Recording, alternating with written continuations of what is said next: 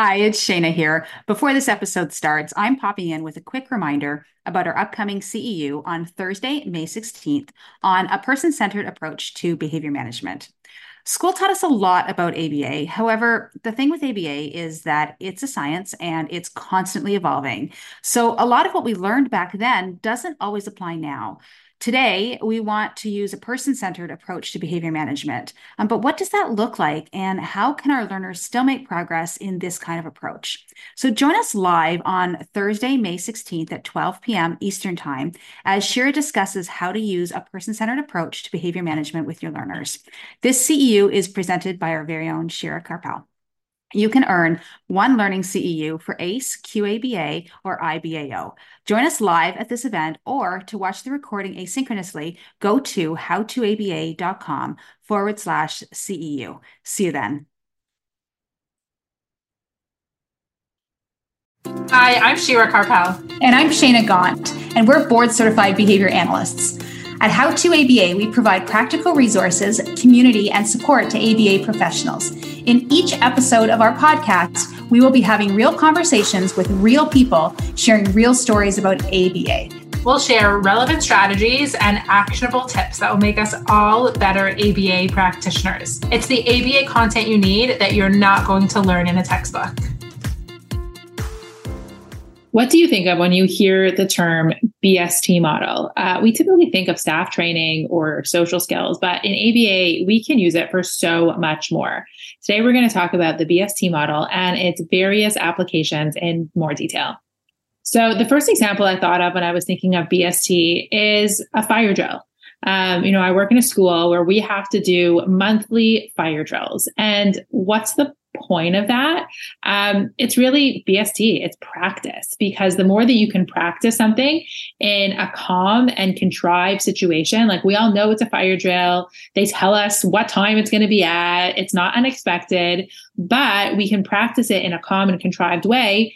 The research shows that we'll be able to apply that practice to a real situation. So when it's not going to be as calm and it will be a surprise, we'll know the drill, literally, and we'll be able to perform the skill in, the way that we practiced.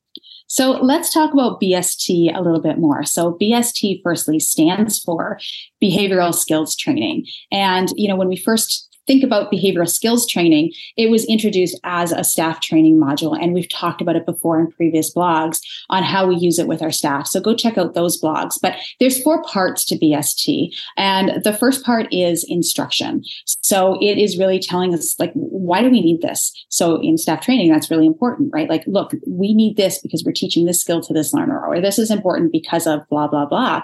But when you're doing this with a learner, like for instance, fire drills, this is important. We need this in case there's a fire. So you would give that instruction at a level that the learner can understand, and then you would model, this is how you do it. Let me show you, or, hey, let's do it together. Let me show you how we exit, how we, do this in a very calm way. It's okay. The bell's loud, but it'll be okay. Let's practice. So that's the modeling piece of it. And then I got ahead of myself. We've got rehearsal is the third part, and that's the practicing piece. Rehearsal is really about practice, practice, practice, practice. And then there's the fourth component, which is the feedback. And the feedback is just about saying, yeah, you know what? You did this really great, but try this. And you don't want to give too much feedback. You only want to give, one thing that they can focus in on to do better on next time, because if you give them too much, it can be overwhelming. So those are the 4 parts really quickly. So you've got your instruction, your modeling, your rehearsal, and your feedback. But let's talk about that with respect to some ABA programs.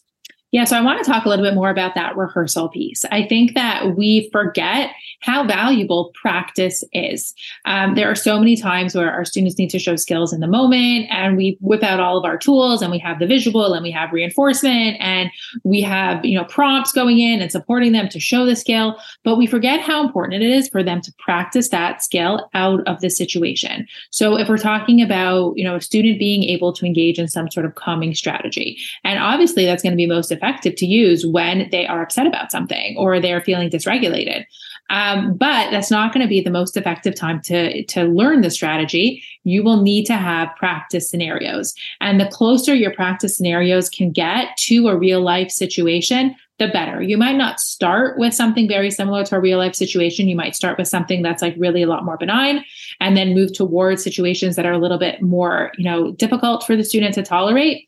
But you can't forget those practice situations, because that's when they're learning the skill in order for them to be able to generalize it to a more difficult situation.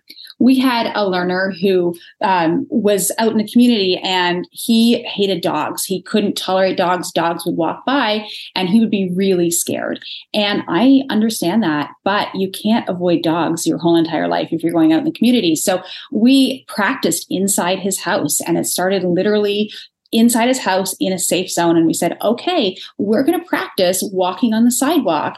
And just what would you do if a dog walks by? Let's talk about some things. So we talked about it at first, and then we actually role played. And I think he got one of his stuffies off his bed and we put it on a string that was like a leash, and he got all into it. And it was really cool. And the therapist pretended to be, somebody walking a dog. And, he pretended in a safe spot in his house to be able to say, no, thanks, I don't want to pet your dog. He also pretended to cross the street and walk walk on the other side of the street. He also pretended to just jump back onto someone's grass. I think it was this piece of his carpet, and, let the dog walk by. He also practiced a few other techniques, some breathing techniques, that type of thing to calm him.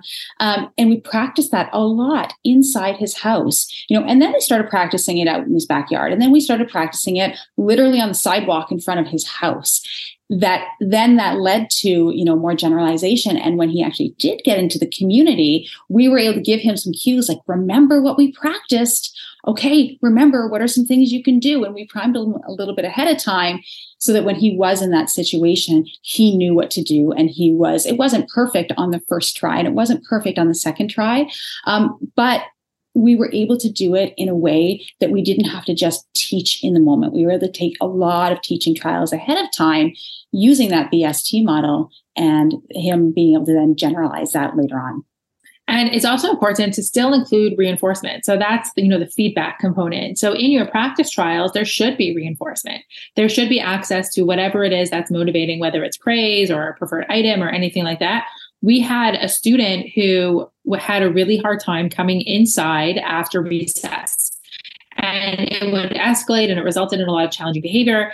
And it was hard to, in that moment, bring out any kind of tools like reinforcement and things like that. So what we would do is create practice situations before he would even go outside, where before being allowed to completely play in the playground, we had to do 10 practice situations of coming inside from recess. So we would practice that 10 times. He would access, his reinforcer 10 times to be able to really, intensively practice that skill.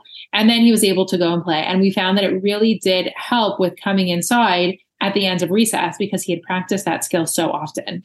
Shira mentioned social skills, and BST I use a lot when teaching social skills, but so many times, there's different videos, that exist, whether they're YouTube videos or, Model Me Kids or everyday speech videos or any other video modeling series. And a lot of times people will have, kids in a social skills group or kids one-to-one watch these videos and then say, hey, there's the social skill. Okay, now go out and do it. And it doesn't work. If people are watching these videos or these video models and that's all they're doing, that's not enough. We need to have them practice it over and over and over again. And then, like Shira said, give that feedback, give that reinforcement, for the positive things, and maybe give one type of corrective feedback so they can do it better next time. I've actually gone so far and actually videoed some of the social groups that are happening or some of the video practice. So when they're practicing, they can see themselves then afterwards. And that feedback component could be just, hey, I'm watching this video of myself. Hey, look at this. These are really great. Pause that right there. Did you see what you just did there? That was amazing. Okay, let's watch a little bit more. Oh, pause it right there. See here when she said this, what could you have said right there? You're right. You could have said that. That's amazing. Okay, let's keep going. Whoa, but that was incredible. Giving mainly positive feedback, but when they're watching themselves on video, that's feedback. They can critique themselves. And the research really supports that rehearsal component as part of the model.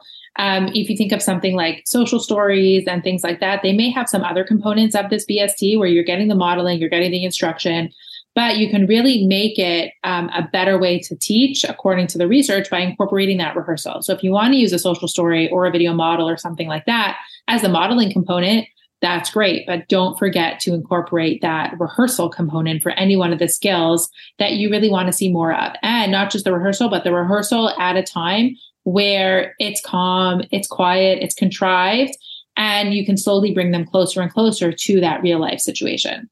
You bet. So, we have a blog on BST right now. It is more about staff training, but if you want to dive into the world of BST, check that out. There's a few blogs that we've written on the BST model.